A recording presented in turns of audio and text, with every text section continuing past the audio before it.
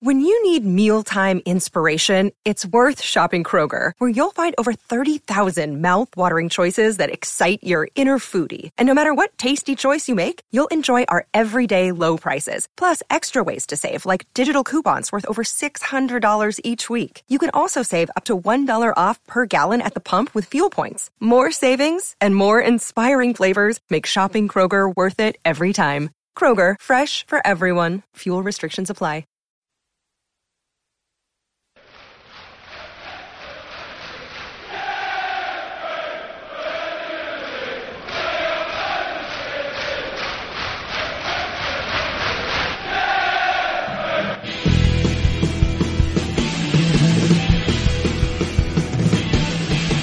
Hello, good evening, and welcome to the Chels. Oh, it's like the old days. It's the old gang. It's back together again. There's Phil here. Hello. There's Andy here. It's the Holy Trinity. But who's this to my right? We've got a surprise guest special star tonight. It's only Mr. Pat Nevin. It's only Pat. Wee Pat. An interloper. I feel as if I'm kind of intruding that I shouldn't actually be here just now, but no, it's lovely to be here. I've actually just come hot from the bridge. I was there earlier today.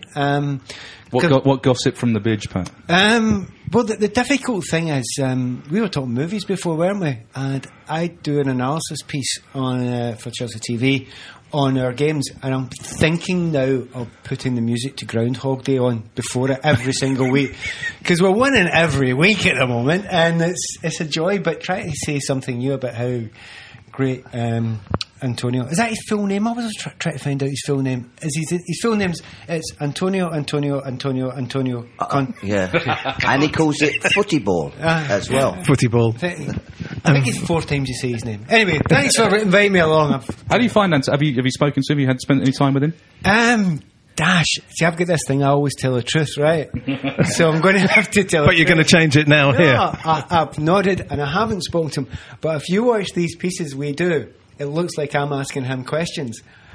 I'm not there. Power I ask the technology. question a couple of days before, he answers them, and then I react to them afterwards. But I've got a few things to do down at the training ground over the next couple of months, so I'll get to meet them then. I'm really looking forward to meeting them. Does it? I know, because you play for other clubs as well. Obviously, I mean, obviously you're ours, but you play for Everton and you play for other people. Does it feel like home, the bridge, to you? Is it always like coming home? Yeah, it's kind of odd. It was never a consideration. It was never anything else. You know, when I went to Everton. In fact, I'll prove it to you. I've nothing against Everton. I had a good time at Everton. But when I left there, so I'd been 5 years at Chelsea, nearly 5 years at Everton, and then I moved to Tranmere, and I had a lovely time there. But the second week after I left, Chelsea were playing Everton at Goodison Park, and I'm still up in the northwest. So I'm going to go to that game as a fan. I'm not going to go and sit in the posh seats. But what side they're going, you know, because I've just left Everton a few weeks ago. But anyway, so I walked in with the Chelsea fans, as I always was going to. But I thought I'll keep it really quiet and I'll not be seen. 5 minutes later, every Chelsea fan singing my name, and I think, oh, don't do that, guys. It's so. Have you ever been to a party? You're not supposed to be there, and you're spotted, right? Well, that was that multiplied by 10,000 Chelsea fans. Because you'd have been tagged on Facebook these days. Oh, yeah, Oh, yeah, you'd have been absolutely slaughtered there. Chelsea's the team. So Yeah. now it's kind of, I've got the Scottish team's Hibs, my English team's Chelsea, and that's it. Full stop. And by the way, both are top of their leagues. Isn't life dreamy? Yeah, it's good at the moment. Well, it is actually. I mean, I suppose we should actually have a little chat about what's been going on, because we've had 2 very tough games and we've come through them. I mean, how did you see the West Brom game? Well, the technical side of it is again, another thing I do is I write the technical notes for the opposition in the programme. You may or may not have read them. The last 2 or 3 weeks. Always read them. Well, the last 2 or 3... Yeah, you're the one. Our Doug Bar programme. Too expensive. Well, they are. I agree with that. We'll get one from now on. I'll borrow Andy's, actually. Yeah, we all just get all our news and stats. Andy is actually our statistician. Right. He is the man who can actually come out with stats. Don't say things like that to him. I'll start asking him questions and checking them up. No, that's part of why I'm saying it to you. Excellent stuff. I know I'm worried that it might be one of your stats that I've nicked. I'm not very good. To be honest, although I studied stats as part of my degree, I deliberately leave that to the commentators. You know, hopefully my position is actually to give you insight into the actual game. Did you do your degree before you were a footballer or after? Same time. I was Celtic as a kid, and they let me go. They said, "You're rubbish. You're too small, and you'll never make it." And I agreed. And so I went to study and did a student degree in Glasgow. But while I was there, Clyde spotted me playing a little boys' club, and they just those days used to get a grant. So they said, well, this will help your grant if you go and play with us. And I went, yeah, okay then. So for 2 years I was at Clyde while I was doing this degree, and then I took a 2 year. I said I'll take a 2 year sabbatical to go to Chelsea. Never quite went back to that degree, I'm afraid. So I've got a year left to do of it, but stats was part of it. Right, interesting. Well, I'm sure we'll be able to swap some stats later, but for the West Brom game, I never asked her that question, I'm afraid. So no, it's all right. We go off-piste quite a lot. That's kind of the nature of this. It's the piste cast, really, or off-piste cast. So I mean, but the West Brom game, it was a very, very interesting afternoon. Last season, if we'd have been against a team like that, I think I'd have been really kind of concerned. But it seemed to me that the team and Conte were working hard at things, trying to work out a way through. In the first 10 minutes, it looked as though maybe we'd pass through them. Then they got everything together. Mm-hmm. But we kept on working at it, and we didn't seem to stop trying things. How did you see the game? Well, as I said, the programme, I said that they're going to play 6-2. 1-1 against us. Now that's kind of a big call, but that's exactly what they did. Exactly what they did. Yeah. So I was really happy I called that a week early and said it in the programme. But that's really hard. The analogy I would give, if I play international football and I play against the likes of San Marino or the Faroe Islands, they would play like that, and they were hard to break down because they never went out. And when you scored the goal, they still didn't come out. Now you do that with average players, and it's hard to get by them. You then do that with good professional defenders. With good organisation, it's unbelievably hard to get through. So you have to keep on doing it and work it when their concentration drops. So watching the game, I just thought, well, they will give us a chance. Plus, they didn't want the ball on the pitch, really, did they? Every time it went off. Yeah, but I mean, to be fair, we have to be honest about. We've watched Chelsea when we have done that once or twice. Yeah, but we're in Chelsea, the past, though. We have to be honest. I have to be fair about it because sometimes I don't work for Chelsea, and you have to be absolutely fair about it. But I liked that, and every team that's came to the Bridge, I'm sure you've all seen it. Every team that's came in these last 10 games, or not to the Bridge, played against us, have all tried a different system. Yeah. But the big thing about it, they've all tried something that they're not used to. So they're all adapting to us. Well, it's funny. Really strange. It's interesting you say that because obviously Everton, we talked about Everton when they came try to match us up and just got destroyed at every single part of the pitch, didn't they? Mm. And what was interesting, I found, I mean, the first half on Saturday was dire. I mean, it was truly dire. Although I do find a perverse beauty in the the solidity of that Pulis defence. It was what I mean. I don't know how you feel about it, but it seems to me that where's your plan B if you get scored against doing it? It's all or nothing, isn't it? Really? Yeah. Absolutely. Well, I mean, the plan B was they break out a little bit, and the two wingers who are at fullback then just go up the park a wee bit. So that's what you do. I mean, I've played in teams, usually again on the national side, where we had to defend sometimes, and you just soak up, and if you have to break, you break. But it's hard to then change your mindset. You set in the mindset. And how do you, with a kind of like, I mean, if there's a player that we can liken you to in the modern era, it probably is Eden Hazard. I mean, he's not the one I think of myself as. Don't you? That's interesting. Who do you think? There's a player playing in the Premier League just now who was exactly the kind of way that I tried to play, as far as I can see. Any guesses? He's not playing for Chelsea. He plays for Arsenal. No. He played for Man U. No. Oh no! City. Silva. Thank you. Yeah, okay. That's exactly the way I tried to play. Right. But when I was playing, so that's a proper number 10 role rather than a winger. Yeah, role, I'd never played wing before I came to Chelsea, so I had to learn how to do wing play when I was at Chelsea, which is kind of hard to do while you're trying to get first team football. But you do anything to get a game. I mean, the great analogy to that is actually Cesc at the moment. Yeah. Cesc is Mr. Cruise about and Pirlo and all the rest of it. Cesc actually stats alert. He made it was the second in distance run in the game last night. He was the second very slowly. Yeah. No, he's not. He's actually really quite dumb. I noticed this at the start of the season when we played against Liverpool, was it? Pre-season over in America. And he got sent off for kicking lumps out of people, and I'm thinking, yeah, you need to adapt your game, Sis, but you're pushing it a bit there. I think the only question that had against us was his pace, wasn't it, really? I don't think anybody questioned his work rate, but it was just whether you can move around the pitch with a great pace. He looks fitter. They all look fitter to me. I mean, there seems to be an awful lot of work that's gone in. I mean, you just look at... I would love to see a photo of Costa at the middle of last year and a photo of Costa now, because his body shape is different. We keep a photo of Costa above our fireplace to keep the kids away, you know. No, that's not true. But he is... No, it was stunning to see the difference in them all, isn't it? When he plays, it's an extra threat, isn't it? Yeah. You know, when Matic plays, it's not a threat, really, because he's looking after things, isn't he? But when Fabregas, like last night... Was he injured, Matic? No, he wasn't. No, he just made a choice. Nailed on point, and I think that is the most important point about last night's game against Sunderland, because you don't need to change it. You've got Matic there, you've got Kante there, and he says no. Actually, they're going to sit back. Yeah. He's going to get enough. He had, again, the stats, just because I happened to look at them today. The top amount of passes. Pat stats mean something. He kind of asked the point. And it rhymes. Yeah. And welcome to Pat stats. I'm going to steal that. No, but right. We, I mean, their top passer last night had 39 passes. Yeah. Sunderland. We're the away team. Cess himself had 117. So he's like 3 times more than anyone else, but he's miles more than everyone in our team as well. So he completely and utterly dominated the game. He looked very what I've seen of the game, he looked very confident last night. The way he played. And also, you know, that goal against West Brom, he did something which nobody had done in that game, which was he managed to put the ball down the line, but it actually got Costa against the defender one-on-one for the first time in the whole game. And the guy just completely lost it. And I just thought... You keep trying to give that assist to Fabregas, don't you? That he did something in that goal. I think he gets it. Is he in your fantasy team? I don't think he does it, but he gets it. He gets it. But and that was just, it was just such a beautiful piece of, you know, centre forward play.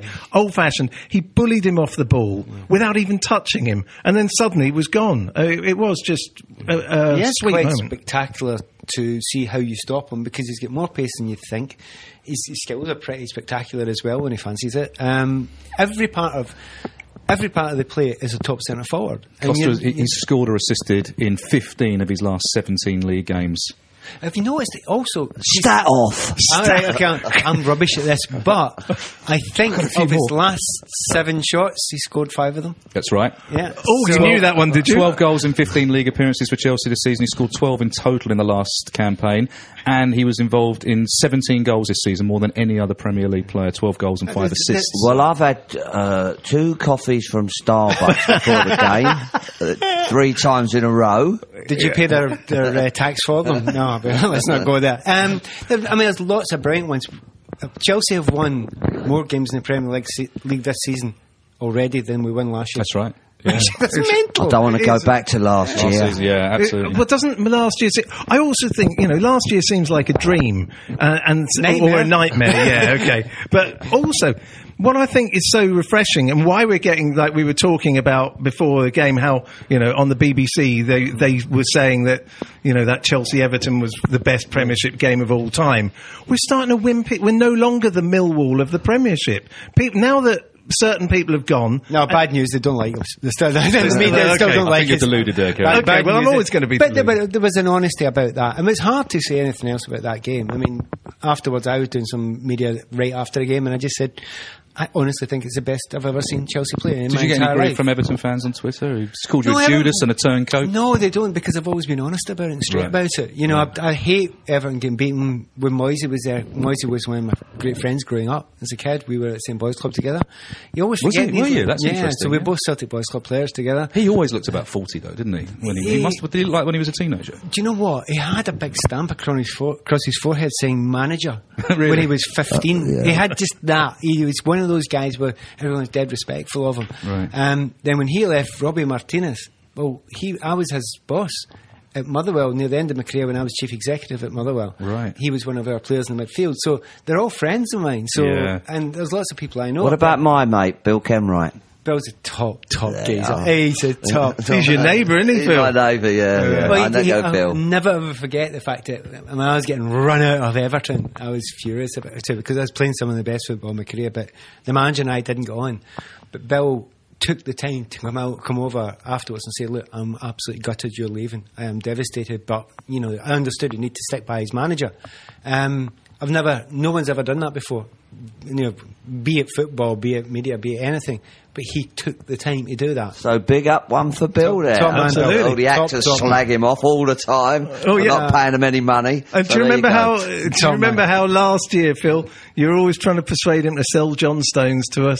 Oh yes, I used to catch him on the street and say, "Come on!" And Lukaku. And look, I wouldn't have taken Lukaku. I Dodged the definitely- bullet with John Stones, I didn't think we? you've dodged the bullet with Lukaku as well. Yeah. Really. Yeah. Did. He looked like he was carrying a bit of timber the other night. he looks lazy as well. He looks really bulked up. disinterested. No, he doesn't look lazy. Isn't he? He is lazy. All right.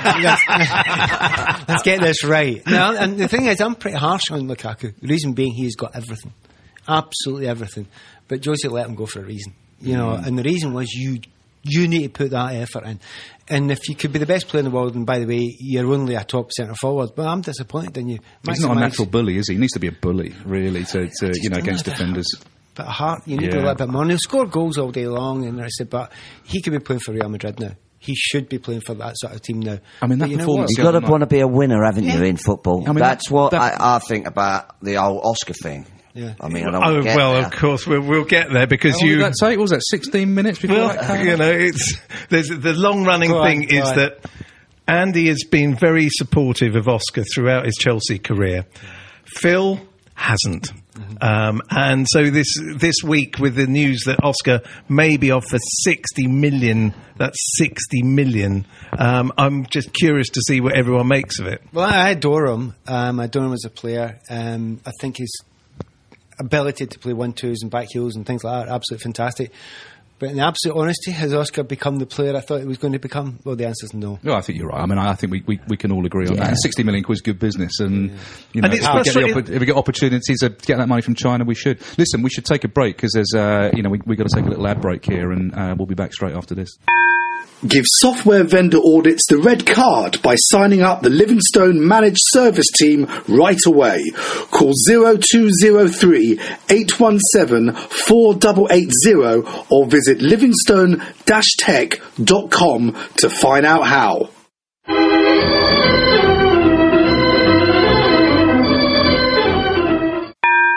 Right, welcome back to the second half of the podcast, where I think we'll start having a chat about last night's game, Sunderland.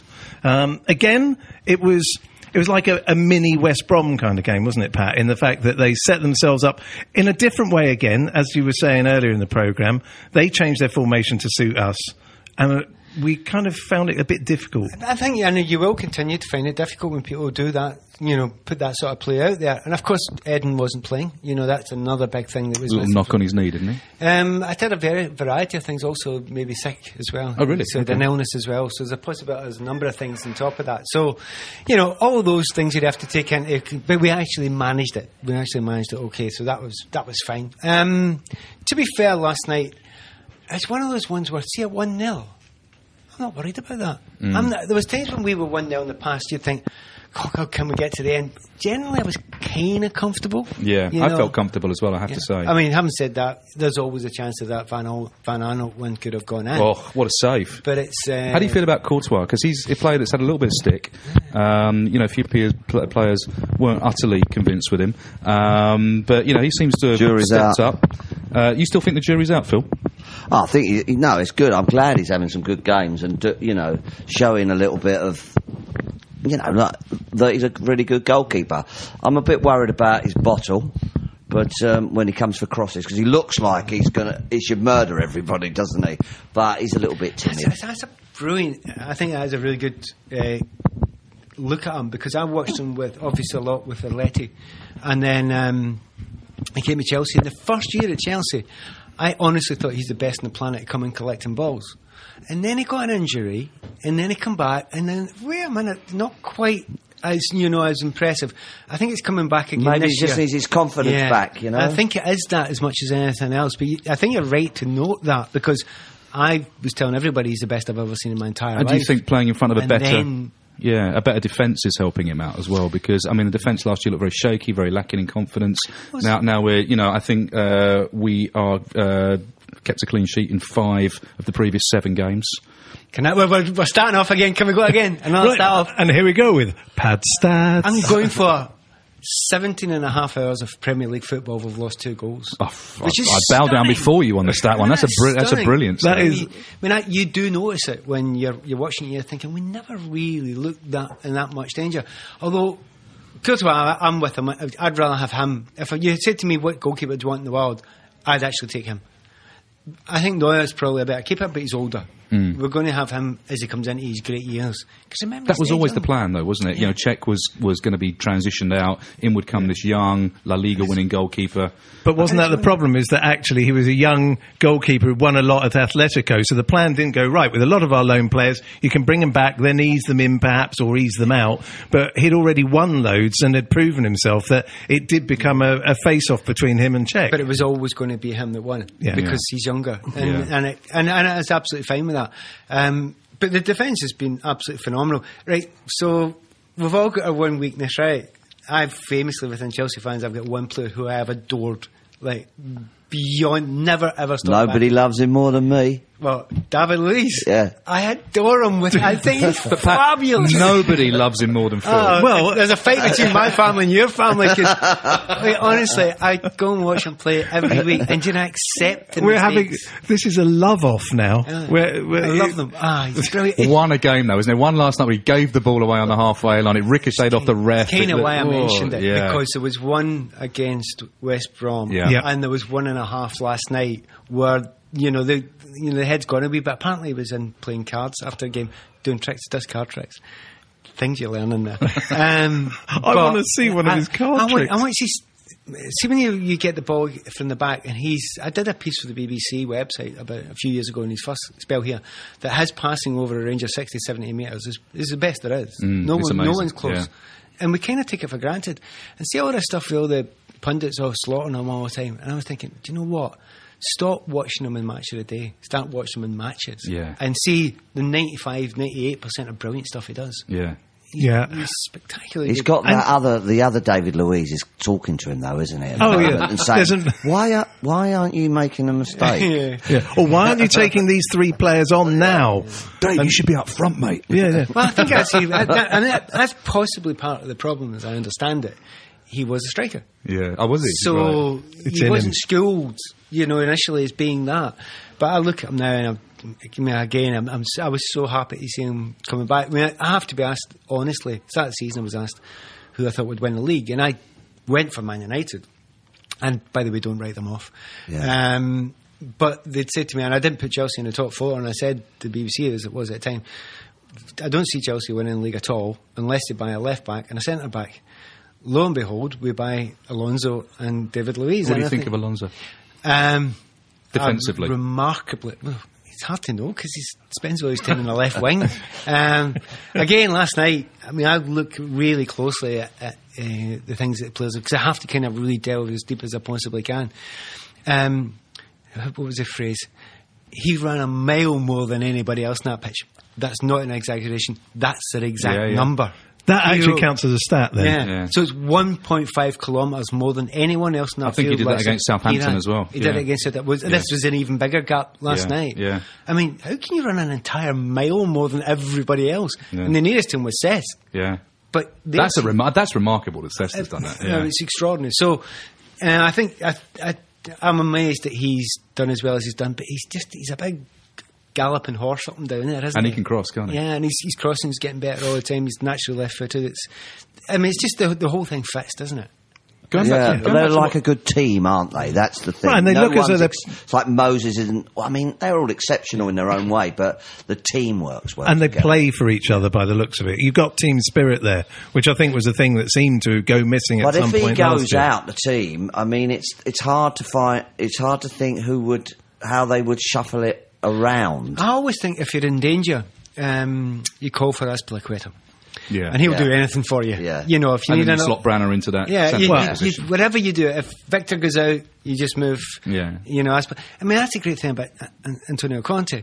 When you go for a 3-4-3, okay, I've played it before, not often. It was international level, but you look at Azpilicueta and you think, yeah, he's a very natural wide of a 4 in a 3-4-3, and then he puts him in on the 3 in the right hand side, and you're thinking, what are you doing that for? He I looks know fitter. why. Because you know what you're doing, Antonio. I wanted to go back to you though, Pat. When you were talking about how you see yourself, you know, or saw yourself as the number 10 David Silva type of player.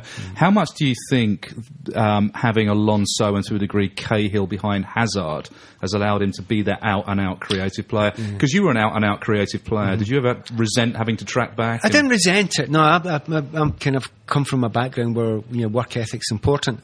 So if you have to, I was talking to, oddly enough, name drop alert. I was talking to Damien Duff about this the other day, and he was exactly the same. What's he doing these days?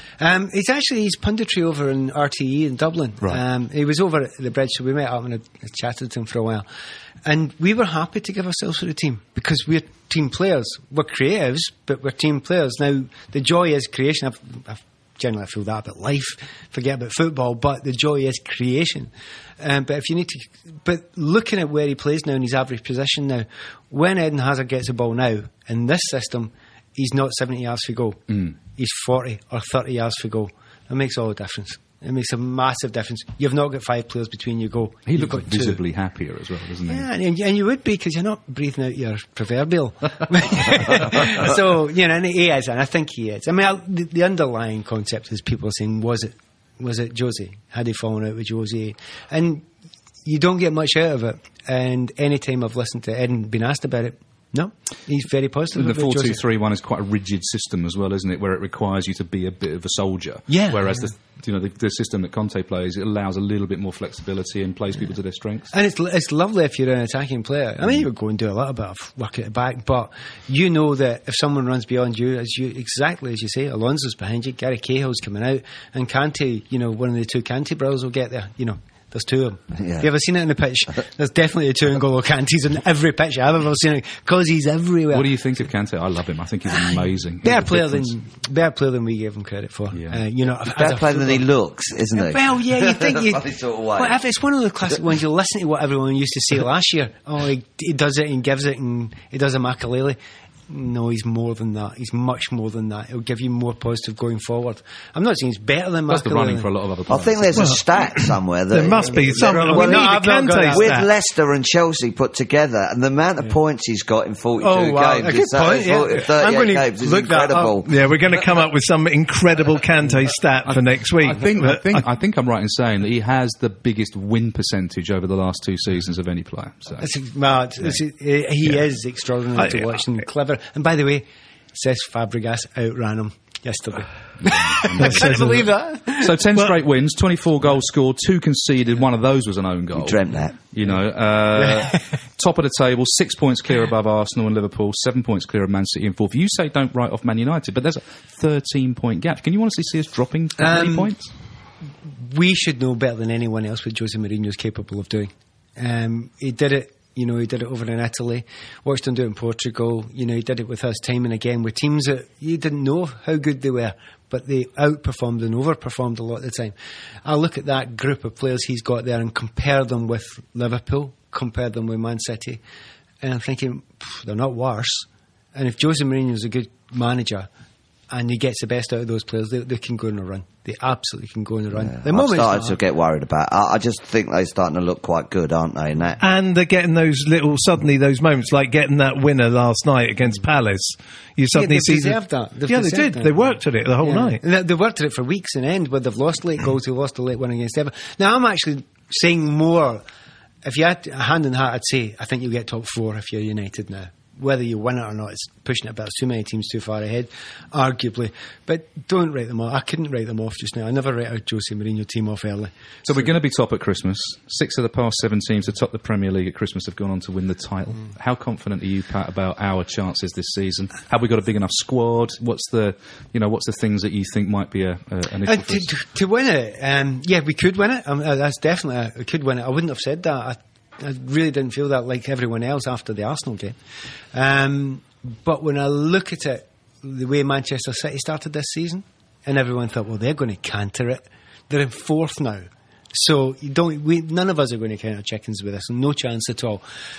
What would we need to make me believe we were definitely going to get it? It's nothing against Willian or Pedro or anything like that, but, if we've got Hazard one side and we've got Diego up there, see if you had someone of that standard on the right, I think we could win the league and not lose another game. We're that close to being a world-class side in every other part of it. And it's nothing against Willian because he's good enough. He'd get into most teams. Come out of retirement, Pat. Not quite me. How's your knees, Pat? But I mean, we'd be right playing on the right. Right or left, I had no complaint. Didn't mind. It was really comfortable. I still want to play central. But I mean, I'll get over it. I'll get over it one day. You're getting on a bit, and you're still fussy. I remember John Neal said I came down to Chelsea, and I was. And I'd said to him, he put me on in the wing, and I'd played all right, and in a couple of games I'd played okay. And I remember I said, you do know I'm not a winger. I'm a kind of I'm the guy behind the centre forward. And he went, yeah, but you need to get blended into the team. So anyway, after about a season, we got up and things were going well. I got Player of the Year. And he said, well, you've done a hell of a well out there. And I said, well, I know, but it's not my position. I'm a goal scorer. And he said, well, you scored, I think it was 14 or 15 goals that season. He said, well, if we put you in the middle, we'll lose the wingers' goals. No one else is going to score that amount out there. I said, do you want me to start playing rubbish there? Is that the idea? So it kind of hurts a bit but you have to do whatever's right for the team. So you take that penalty, Pat? I know, I was really proud of that. I'm still to this day very proud of that. It was the little known fact, there were two little known facts. One, I got fined. Did you? By the manager. Did you? Because he found me laughing afterwards. We were 4-1 up. It was a minute ago. I couldn't care less. Would you like to explain the penalty to those against younger Man City. people? We were 4-1 up. I think I got man of the match. I'd made a couple. I got the penalty kick for getting tripped up. And, I wasn't hugely serious about it. Last kick of the ball, and I basically mishit it, and it just about reached the keeper. It was on target, but it was awful. And Barry Davies' brilliant commentary saying it's the worst penalty he's ever seen, and I agreed, and still do to this day. But I'm walking away. Is it on YouTube, Pat? Can people have a look at it? It was me that put it on YouTube. Was it? Because I wanted, when I was telling people about it, they're going, where can I get it? And it wasn't up, so I got one of the family to put, I don't know how to put things on YouTube, and she put it up on YouTube so that people can have it, because you don't take yourself seriously, do you? Nah. So I had a little bit of a laugh. A, get fined. I never paid the fine.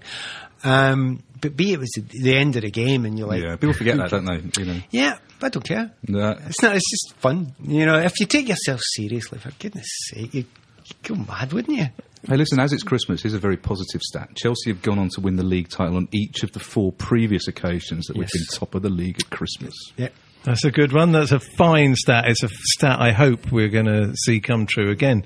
But it is interesting how we seem to have had our blip early on while Conte, I don't know how you viewed it. People say, I thought it was really odd that Conte came in, didn't go with this formation he knew from the start. God, they're all experts now, aren't they? Well, yeah, but the point is, I think, and I think we all think, that he came in and let the players show him what they could do in the system that they played in, and that he wanted to find out the reality. And he found out against Liverpool in the first half of Arsenal. I mean, how did you see the way he eased into the season? I went into a bit of history. I mean, I've got the fortunate thing where I cover games around Europe for various channels. So I'd been to see Juve in his time as well. And they didn't always play 3 at the back.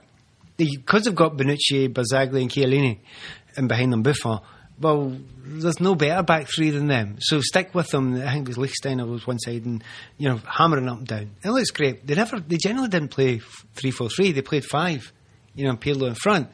And then I looked even more closely. He actually played 4 at the back just as often. And he would leave one of them out and just play it as a 4. So, in actual fact, I don't know if his heart's in a back 3. But it's working. So you don't change it. And he is adaptable. The West Brom game, he changed to back 4. Yeah, he put back 4 in, didn't he? Although Moses got a bit confused. He came over and said, right, now what am I doing now? I'm over the other side. Is that right? Yeah, you get taken off. Yeah. It's adaptability.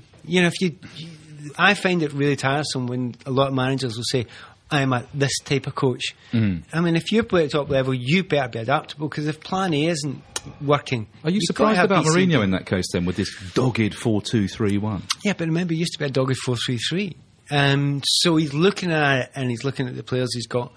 There's been times in the past, I remember there was one particular game with Mourinho, and he must have made 3 tactical changes in about an 8-minute period, and it won us the game. And thinking, that's genius, and that's moving quickly. But he has to know his players can understand it quick enough, can adapt to it quick enough. Why is Guardiola looking like a novice in all this at the moment? Because he's wearing a polo neck jumper, and polo neck And jumpers, they don't belong in football. He's polo wearing a necks. polo neck trainer and trainers. No, hey, Converses. They're trainers. You got this right with the kids listening. But it's... Do you know, I can't hang back any longer. I think he's got too easy a ride. And I adore, and like a lot of us, because he produced that beautiful Barcelona side, it's the best football I've ever seen since... tears at my Since heart. we beat Everton. But that was before then. But I was thinking more of 1970 Brazil. I think nobody can disagree with that. It was an amazing side. That was amazing. And it was so beautiful, and it was gorgeous, and it was everything that I would want to be. I mean, Iniesta, I tend to bow and kind of unworthiness as soon as I say his name, it's fabulous. But, so I don't want to diss him in any way, then he does it by hand. But then you think, had that Manchester City what they done, even against us, take off John Stones, their quickest full centre-back, and then allow Hazard and Willian and Diego to run riot on the break. If David Moyes had done that, he would have been battered out of his side. Pilloried. So as a pundit, I can't not say, look, that's not good. It's not good. You're in the minority, because there's people still... I had a bit of a Twitter spat with a well-known journalist, who said he would rather watch Guardiola's failures than the pragmatic teams of some other managers.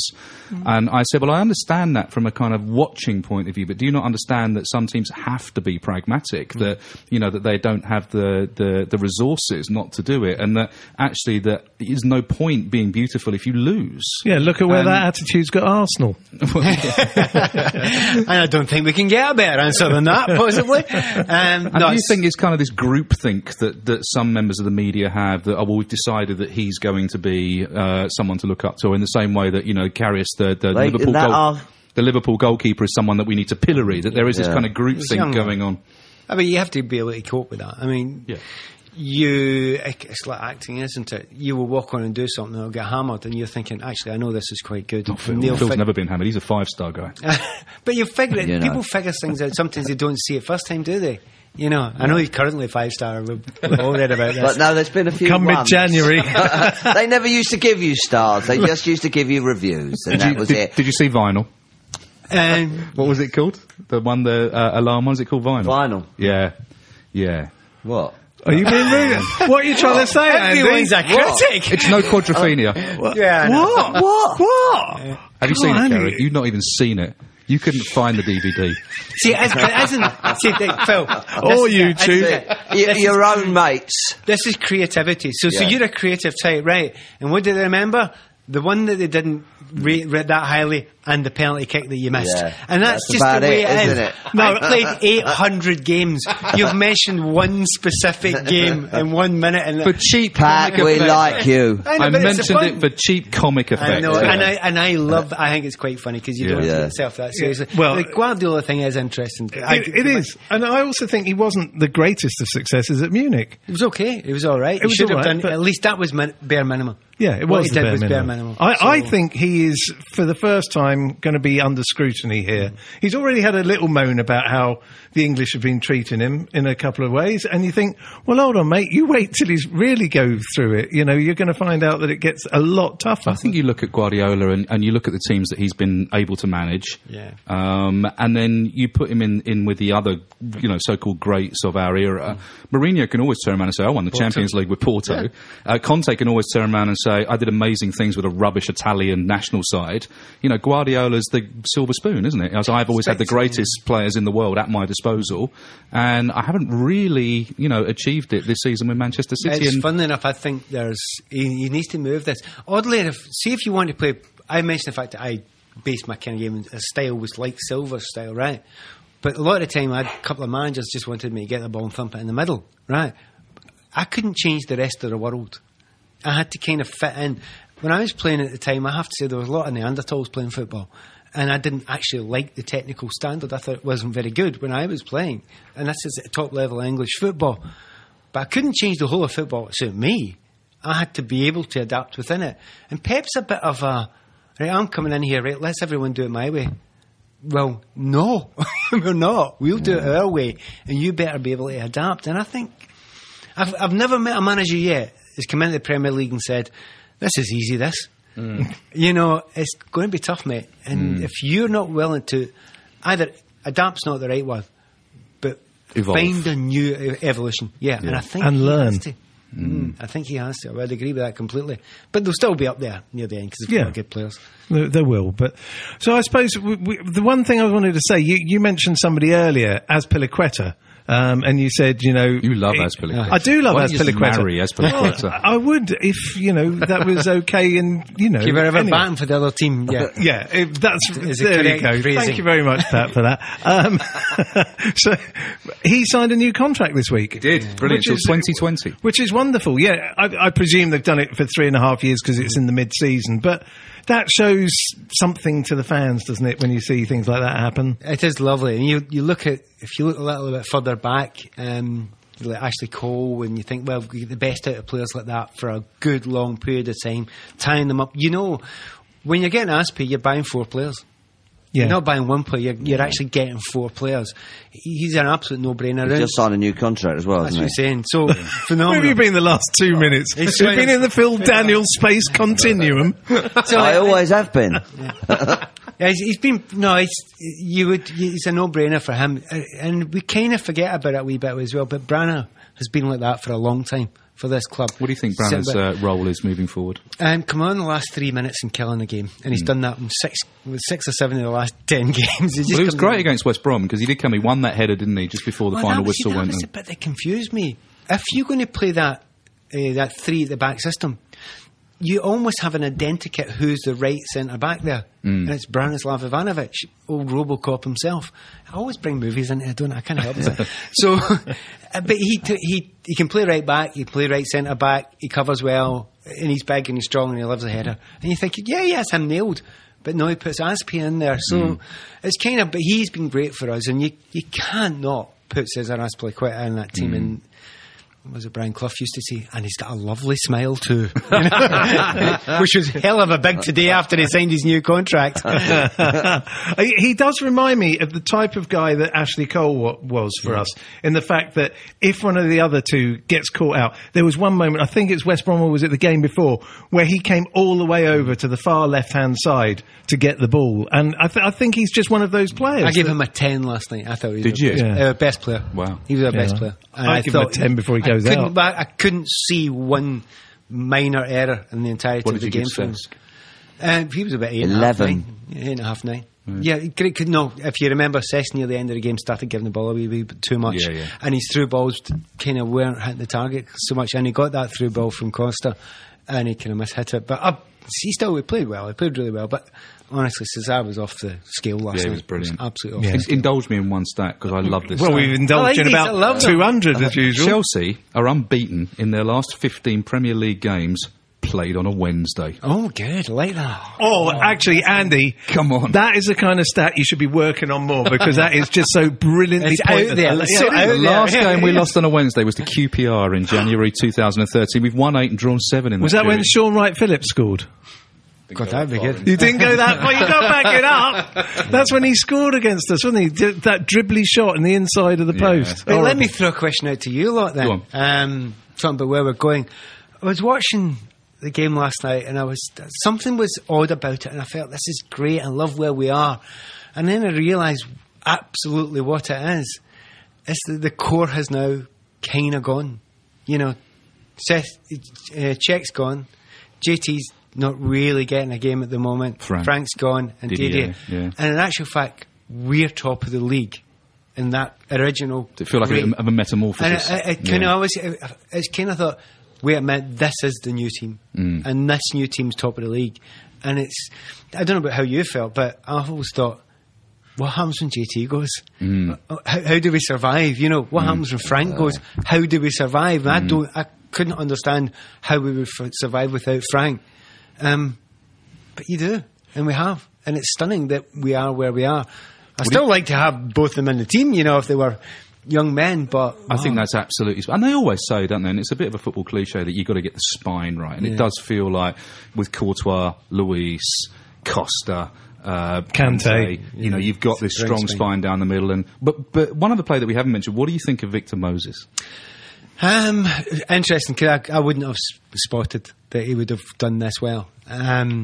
But he was one of the only ones who was there at pre-season, wasn't he? For about 3 or 4... Him and Chalobah. He does it every pre-season. Star of pre-season, isn't he? No, but he was there, wasn't he? Because everyone was away on... It was only him, Chalobah, and a couple of the other... I think Loftus-Cheek and one other who were there when Conte first went in. Yeah. And he must have seen something in those opening days. He must have. Again, we'll go around the table then. We'll see if we don't play 3-4-3 and we go back to a 4-2-3-1. Victor doesn't play. No. And he doesn't. And it's a real shame that he's become so specialist at that area. Now, if we've got an injury right back, we can put him there. If we've got an injury with Pedro William, we can put him in the wide of the attacking three. But in actual fact, you know, he's been brilliant. And for a wee period there, he was our best player. Although against West Brom, he was chucked up towards the end, wasn't he? And yes, we can do that. Yeah. But are you going to put him on before William? No. Are you going to put him on before Pedro? You know, maybe, but he's not going to... Right now, he's nailed. Pedro's been amazing for him. Pedro's been all right. he started being amazing, and he's kind of tailed. He's a drifter, isn't he, actually? He does a lot of work. But he's, you know... He was the prime mover behind that goal last night. Kante won the header, it came down to Pedro, jinked round a couple of people. Willian laid it off, you know, I mean... Pedro, I mean, I think you wouldn't put him in above Willian? It's debatable. If it was me, I'd put Willian first and then Pedro, but some games I play Pedro first. So it's interesting, isn't it, how Conte's dealing with it? I don't think he quite knows between the two. He keeps changing. Either or. But I think this manager's cleverer than me. It's just either or between the two. Yeah. Right. But if you've actually only got one wide player, and it's between the three of them, it's going to be tough for Victor. Yeah, you know, however brilliantly he's done, and he has done well, and it's taking nothing away from him at all. So, at the moment, he's probably praying that we keep on winning and keep on playing 3-4-3. One thing that I noticed last night, Loftus-Cheek back on the subs bench. He's been away for it. Doesn't seem to have figured at all, but he was back on. Didn't get used last night. Well, there's been a few injuries, so there was space. Yeah, there's been a few injuries. So. But no, what for him? Or just, no, not for him. But he's kind of seems to be back figuring into it. Zuma was on the bench last night, which is good. That's the big one. Yeah. Zuma's the big one. Yeah. So Zuma, have you seen much of him in the he's looked okay. 23s? He's looked okay, but if he comes back, and again, it's difficult. I mean, I did my Irish third Everton game, so you know, it can adapt you, it can change you as a player. But if because he hyperextends as well with his legs when he goes forward, so there's a wee bit of danger there. If he comes back the player he was and continues to that level, that's just phenomenal. We will be bordering on unstoppable now. Who would he come in? Who would you have as your back three if everyone was fit? It's really hard. Well, you love Louise, and you gave Azpilicueta a 10, so it's obviously Cahill, isn't it? So Gary's the one that's under the most pressure. Yeah, he would be under the pressure. But if you look at Zuma, he is quite right-footed a lot of the time. Yeah, he is. You're talking somebody going playing left now. So, but I'm watching him play, and his pace is so ridiculous that it probably won't make any difference. He's a tank, isn't he? Yeah, and he's quite a stunning physique, you know. And again, I said it to a few people. I have never seen a professional footballer jump higher than him. Ever. Well, one of the reasons he did his knee, wasn't it? Is that he was jumped so high, wasn't it? And hyperextending round the court. So, and again, you wonder if your manager's lucky. Sometimes you've got to be good and you've got to be lucky. He's just coming back into the team. He's just coming back into fitness now. Maybe we got unlucky and somebody gets a wee injury. He just walks straight back in. And you need that cover. You need, you know, it's we're talking about if you had one more attacking wide player, Zuma at his best, you're looking at you thinking, I can't see any weaknesses there. I think it's only the centre forward is the cover is a bit. Well, we don't know about Batshuayi yet. We don't. But here's a question. I could tell a story about him. Oh, tell us a story about him. Not this summer, but the summer before, I went and told everybody at Chelsea, buy Batshuayi, buy this kid. I'd watched him playing 4 or 5 times. I cover Europa League for another channel, an Irish channel, and I'd done a lot of the Belgian national games, and I watched him, and I thought, right, he is. If you gave me Lukaku or him, give me him, and I think he's better, and a better all-round player, better link-up player, good natural goal scorer as well. Everything about him is absolutely nailed on. Poor kid can't get a game. Do you think he's a bit raw at the moment? He's now nervous. He's Nervous, now right, okay. trying hard. You know, he needs 3 or 4 games in a row. And that's kind of why we kept on trying to play 4 with a 2 up front early in the season, because he was desperate to get both of them. Because I think Antonio rates him as well. But what do you do though? You can't take. Well, he's Diego out, playing can you? behind. You can't. You're The right. problem is, he is the understudy for the best behaved centre forward in the league. This is true. This is a really good point. So Costa's on 4 yellow cards, has been for 11 games. Only has to get through till January the 30th. And then it resets the clock, and he's got another 5 yellow cards to get through before So he you gets think a game. he'll play him? So you think if Costa gets injured, he'll go That's right? right, yeah. I'm Without going doubt. to have the faith, and I'm going to stick him in. Yeah, I think he will. I absolutely think he will. I think he's also good enough. Yeah. But you'd want 2 or 3 or 4 games in a row. The first one he'll be trying to Play him in the hard- cup, won't he? Play him against. I would hope so. I Yeah. really hope we get a few games, because we're going to need them at some point. And obviously I- next season, if we we get some European football next year, then there'll be opportunities. And by the way, if we'd have bought when I told it, there'd have been a third of the price. Ah. Also, the other one I had a dig at, I was telling everybody to go and buy a player about 3 years ago, and I said, "Go, just get him, please, just get him. It costs you £8 million. Just get him. Nobody. It was 2 people I was telling. I was telling Moisey, my mate, to buy him. I was obviously saying down here, but it was Van Dijk. Right. And Well, it just looks get like we him could for buy him. £8 million. 40 million Yeah, quid I now. know. And I said to him, I was saying, no, seriously, I know he makes mistakes. It doesn't matter. It's because it's too easy for I him. like him. I can see where his head is. Yeah. This guy's going to be monstrously good. He's Yeah. fabulous. I like him. Yeah. Do you think we're in with a shot? Man City need him more than us. They do. That's scary. If we could get him, that's scary. I mean, we put him and Louise. The problem is both of them want to play out for the back and play these 40 balls. Yeah. But that's apart from anything else, Phil, you'd love it. Because he's exciting as well, he's entertaining as well, he's creative from back there as well, plus he likes a defence. I would like Gets up front as well. That gets up for the corners and he's all the that, most doesn't it? dangerous. He's the most dangerous player that Southampton have got. Yeah. That's actually really And he's entertaining in interviews. He seems like a really top bloke. But I suppose we should get Let's to buy the... Draxler as well. Sorry, I just wanted to. Well, I right, want to okay, buy no, you were Draxler. getting your hat out. I thought you were trying to get into... Just on a personal level, can I just a quick diversion, because we did I don't know if you know, we did a live show with Paul Canonville a couple of weeks ago.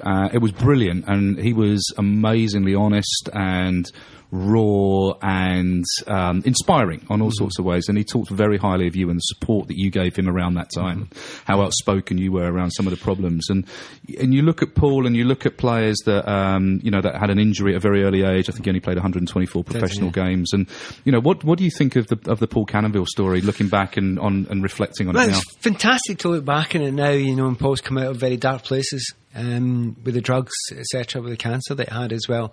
But also what happened, his time at Chelsea. Oddly enough, by the way, you can call me doctor. I've got 2 doctorates out of that, because people realised that no one else was standing up at the time against racism, because it was. Could you maybe set the scene a little bit? Because some of our younger viewers may not know. Paul, I came down and was a kid, sort of just joined Chelsea, and things went well for me. The fans were great to me. But Paul came on in a game at Crystal Palace, and Paul was our first ever black player. Yes, and he played for a bit before that, but he was booed on by some of, inverted commas, our fans. So I couldn't get this. I'm coming from Glasgow. We're a very lefty kind of bunch, and I'd been in anti-apartheid rallies and everything. I was a student, and I'm thinking, that can't happen. We don't accept that. So after the game, I scored the winning goal. We won 1-0, and I was just waiting for them, and the press were waiting for me, and I said, not talking about the game, not talking about anything. I'm just disgusted with those fans of ours who actually booed one of our players for being black. It's unacceptable, and I'll never accept it. So I knew this would lead to massive headlines, but I couldn't give a stuff. In fact, I'd be delighted about it. Next game, I don't know if Paul told the same stories, but I made sure that myself and Kerry Dixon walked out with Canners for the next game at home, and they sang Paul's name first, and I thought, that's exactly what I thought was the case. It was a minority, and that silent majority sang up then at the home ground, and silenced, not fully, but began to really silence the people that were singing those sorts of things. So very soon after that, I got calls from Gordon Taylor, who's the chairman of the PFA, or chief executive of the PFA, and he said, "Are you serious about starting a campaign?" I went, "I can't believe you've not started a campaign already." So we started working in campaigns. Now, this anti-racist campaign in football is going quite far over the years, and it started at Crystal Palace that day. That's what. So there was a book recently written by he's Jim Murphy, he was the shadow Labour Secretary for Defence, I think it was at the time, and he said the 11 most important games in soccer history, and one of them's that game. He's right, because that's the day we started. So it's, when you go back to it now, I wasn't even brave. I was just like, if you come from a certain background like I come from, I hadn't grown up through the normal youth development in football. I'd played a bit, but I was into education was just as important, much more important actually. I was into my music, my theatre, my arts. I'd been a student, and then I found myself at Chelsea. I'm a complete outsider within it, and I can't understand why people don't see this big thing glaring at them. But if you're going to be kind enough, you think, well, wait a minute, because that's what they've grown up in. Now, okay, so racism was the first one. Then it was, LGBT rights, or, or anything about any sort of religion. Currently, we're in the middle of an abuse scandal. We need to stand up and talk about it. And I've always been very comfortable. Look, you do the right thing. You don't look to your agent. You don't turn around to people and say, right, what's best for my image. Forget that. Sod that. Do the right thing. And see, when you just keep your mind on that, it's amazing how easy it is. Did you get any grief for being a Guardian reading lefty indie kid? Yeah, you did a bit, but I kind of liked it. If you're comfortable in yourself and you're comfortable in your own skin, it's cool, The Patesy and Bunners, great guys, by Colin Pates and John Busters, get them on, right? It is like having Peter Cook and Dudley Moore. Honestly, without swearing. I mean, it was Derek and Clive, them two. They're hilarious, right? As a double act, they're really great. And they used to call me weirdo. And I used to think, no, I'm the normal one. All of you are all weird. You're all weird. But I had the kind of confidence to think that. Like, no, I'm into the things that I'm into, which lots of normal people are. So if you're confident in that, but they call me the urban myth about you kind of getting substituted so you could go to a gig, was that? No, an urban myth. It's true. Is that actually true? It's true. No, it kind of was an affected version of it. I wanted to go and see this gig, and Chelsea wanted me to sign a new contract, but I really wanted to see the gig, right? Actually, I'd done it twice, cocktails and New Yorker. But I was really fit, and I was fitness fanatic. I used to go and train afterwards as well for an hour or two on my own at the ground. Also, I used to go and run along the embankment every night because I love running, and I still do. In fact, I might go for a run tonight after this. But I mean, the manager had said to me, sign your contract, and I said, look, I want to go to see a gig next Tuesday night, and we've got a game against Brentford, pre-season game. It's not a first-team game. It is a first-team game, but it's not a league game. And he just looked at me and said, you want to do what? And I said, well, if you let me off at half-time, I'll get to the game. I'll get to the gig. And he just looked at me, shook his head and started laughing. And went, oh, okay, so, fine, no problem. Deal. And it's a deal. So I signed the contract. Ken Bates is looking at me going, I can't believe it. What's going on here? I went to a gig with my Chelsea kit underneath my gloom boom jacket and everything. But I mean, I love music, I love theatres, love my arts, love all those parts of life. And I think it's a great thing to have that. I think a lot more players, I mean, it's my fault. I blame myself for Graham Lasso. I have to own up to that. I kind of took him under my wing a wee bit when I was there because he was a wee bit of an outsider himself. And he maybe didn't have the confidence that you had. Copy a private eye, did you? On the Guardian. No, specifically did. My girlfriend and I, you knew he was getting a hard time. The story about Graham Lasso was really interesting because I used to go into the youth team and say, right, who's in left back? And there was a boy called John Miller who was left back. Right, you come and train with me every day instead of doing chores. Okay. So he'd come and train with me for an hour and a half afterwards, and I'd work in... You just basically run at him and rip him to pieces. No, but he would also run at me because I wanted to know how to defend, but I'd use technical things. And my dad was a coach, so I knew all technical things to do as well. So then John left and moved to Hearts, so I went into youth team. Right, who's left back? Hand goes up, right, okay, you come with me. So after about 6 weeks I'm training with this kid, and I'm beginning to think, I can't get by this kid. Bloody hell, I'm a Scottish international. Now, I didn't know Graham Lasso was going to become an England international left back. I just picked up the next kid. But Graham didn't really fit in particularly well, but I'm a I'm a Glasgow, kind of East End Glasgow boy. He wasn't. He was a kind of Jersey kind of Channel village Islander boy, and it's so. But he grew and found his place, But I feel a wee bit guilty. A lot of the stick that I used to get, like getting called names, like you read a book, so you must be gay, kind of thing. And I would remember somebody down at West Ham shouted something about being gay, and I blew him a kiss. And I thought, that's exactly the right way to do it. Don't do something stupid like Graham did with Robbie Fowler. Yeah. You don't do that. You're standing in this massive mound of moral height, and you just jump off when you react like that way. Yeah. Don't just stand there comfortably. Anyway, Graham's much better, and he's really good with it now. He's in a great place, but we still do talk a lot. That's good. He's a good lad. Well, I suppose we should get back to a little bit of the football in the fact that we've got a game coming up, and I know Phil's got to race off to get to the theatre. Oh, what are you in, Phil? What's your play that you're in? It's called This House. Where's it on? Political drama at the Garrick Can you still get tickets? Getting rave reviews. You can get tickets. If you know Phil. And I believe some of the people who come are not former Conservative ministers. Even some. No, most of them are. No, Conservative ministers. We had a few Labour in. Have you? You're Labour, aren't you, in the play? I am Labour in the play, and I am a member of the Labour Party as Phil. Hey, that's a bit typecast there. There we go. I think the whole company are Labour supporters, so there you Generally, you find out, funny that. Yes. So I suppose we should go to a quick roundup of the. Have you got time for him to do the under-23s, or do you want to do? No, I'm gonna jib. Well, okay, we've got the Palace game coming up at the weekend.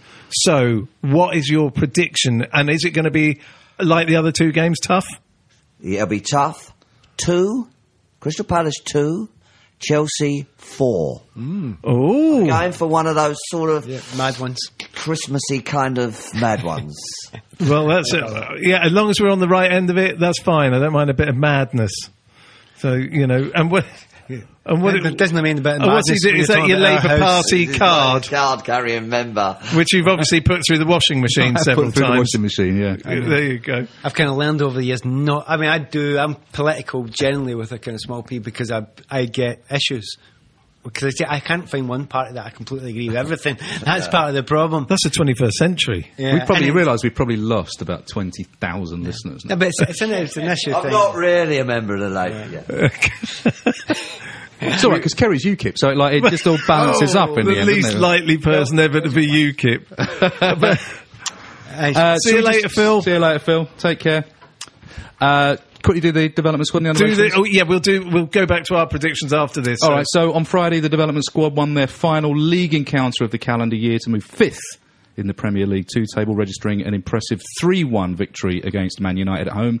United took the lead early on before Jadon Silva missed a penalty, and Dujon Sterling equalised before half-time. Goals from Josimar Quintero and Jacob Maddox after the restart sealed all 3 points for the Blues. And then the under-18s went 4 points clear at the top of the under-18 Premier League table as they continued their 11-game unbeaten run with a 3-1 win over Norwich at Cobham on Saturday with goals from Harvey St Clair, Conor Gallagher and Tariq Uwaki. They then started their defence of the FA Youth Cup on Tuesday with an emphatic 5-0 victory against Cardiff City at home. Goals from Mason Mount, Uwaki again, and 2 from Ika Ogbo, and 1 from Maddox saw us progress comfortably into the 4th round. Well, do you write your own stuff, or do you nick that all off off the top of my head. Off the top of your head? It's incredible. So Palace, it's the last game before Christmas.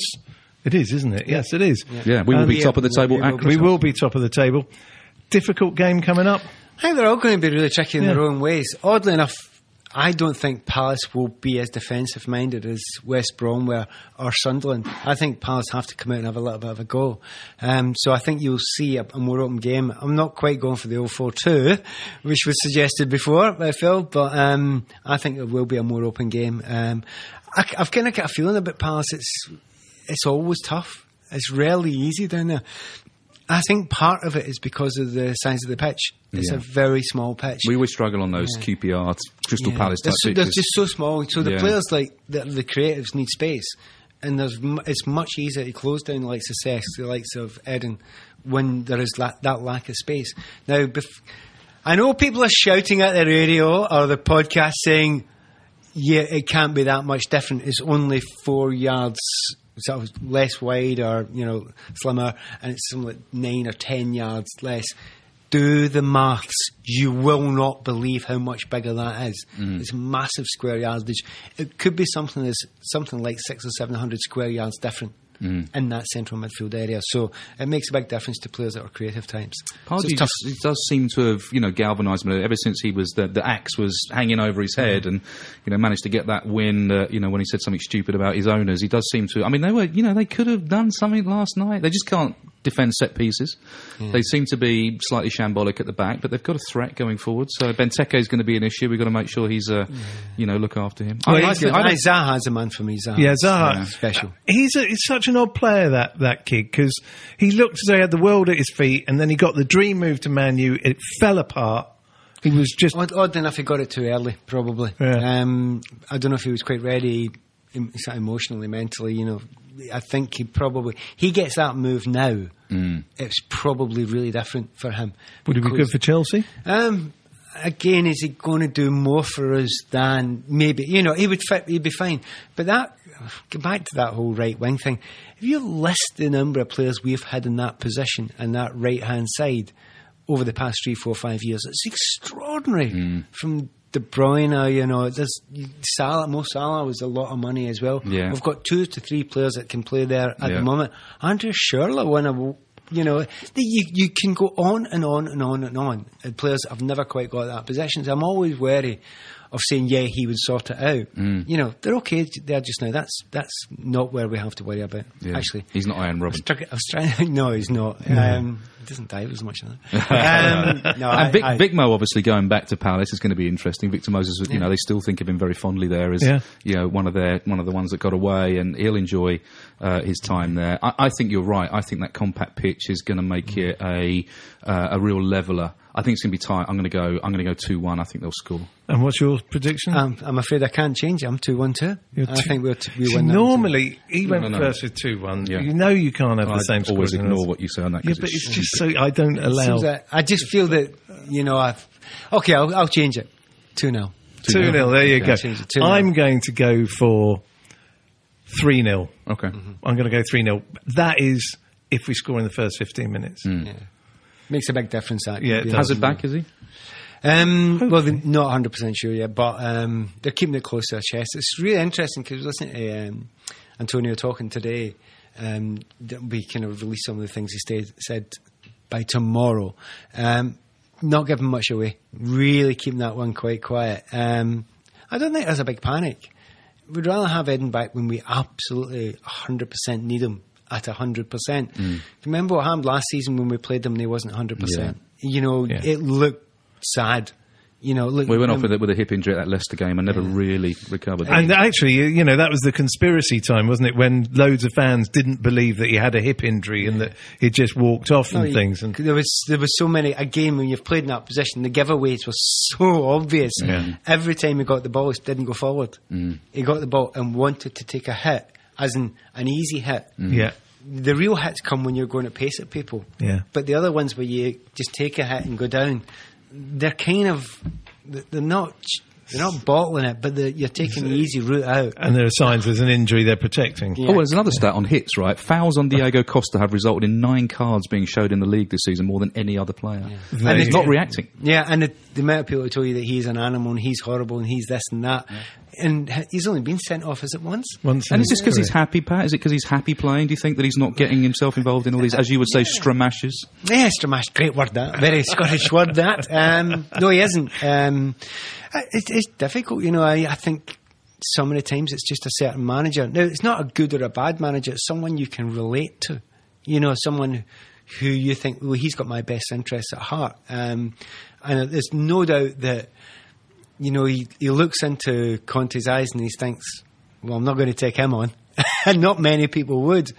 And Antonio is one of those guys, it's hard to explain these. There are very few people. Again, Phil's gone now, but in the theatre there's 1 or 2 people. In football, there's not many. You're in the presences and you think, wow, I'm kind of feeling this aura, and Antonio looks as if he's either got that or developing that, and it's those kind of cold, steely eyes, he looks at you, and then he smiles, which allows you to smile. you know, and I can see him doing it with players. Best manager you ever played under? Well, I was fortunate. I had a very short time under Jock Stein, and he was the best manager I've ever seen. But no, John Neal at my time at Chelsea was pretty fabulous. But that's selfish, because he used to do strange things to, like, he'd say, right, he'd do the whole team talk, and then he'd finish it, and then he'd say, and give the ball to Pat and you'll win. Now I'm 19, thinking, yeah, thanks for the pressure, mate, but it's okay, I can handle it. Right. I feel comfortable with it. And he knew, he kind of seemed to understand that the players wouldn't turn on me then, because that's an easy thing. Players want to be the number one themselves. Yeah. But Kerry wouldn't turn on me. Like, everybody fought with David Speedy anyway, so, like, you know, that doesn't make any difference. David and I are going to, and what an understanding we had, but I was going to say we didn't get on. No one got on with David. Then they got on with him, then they didn't get on with him. But, you know, he was a good he's a very, very good manager at my time there, certainly at Chelsea. And there's a guy called Colin Harvey. But I was very fortunate. I worked under Sir Alex Ferguson, Scotland team, for a wee while. But they all had their different ones. You tend to think you need to step back and think, was he the best? Or was he the guy that liked me most? And you have to realise that's not football management. That's management. Any business at all. Yeah. Well, I think, unfortunately, we've sadly run out of time. We could go on for hours with this. We literally could. We probably will. No, we'll go for something. There's like 15 more questions I know, but that's good, because hopefully you'll think about coming back and joining us again. Happy to do it. I'm down in London a bit, so happy to do it. Wonderful. Well, really, really appreciate you coming in, Pat. It's been great. It's been a pleasure. And I mentioned your name to a few people around the bridge before we came, and they all said, say hello from us. So that's nice to hear. Nice relationship and attitude from the club to us. Say hello for us. The writ's in the post. There's all that stuff as well, but you've got to do that after a podcast. You know. Well, thank you ever so much. All that's left to say is we do have one more podcast before Christmas next week. We're back on the Tuesday night on the 20th. Until then, thanks, Andy. Thanks to Phil, as always. And thanks very much to Pat, our special guest. Pleasure. If you like this podcast, come and join me, Mark Webster, for The Whistleblowers, a weekly show that looks at the topics that all football fans are discussing this week at thewhistleblowers.net. And it happens to be brought to you by the same lot that produced this one. Sports Social Podcast Network.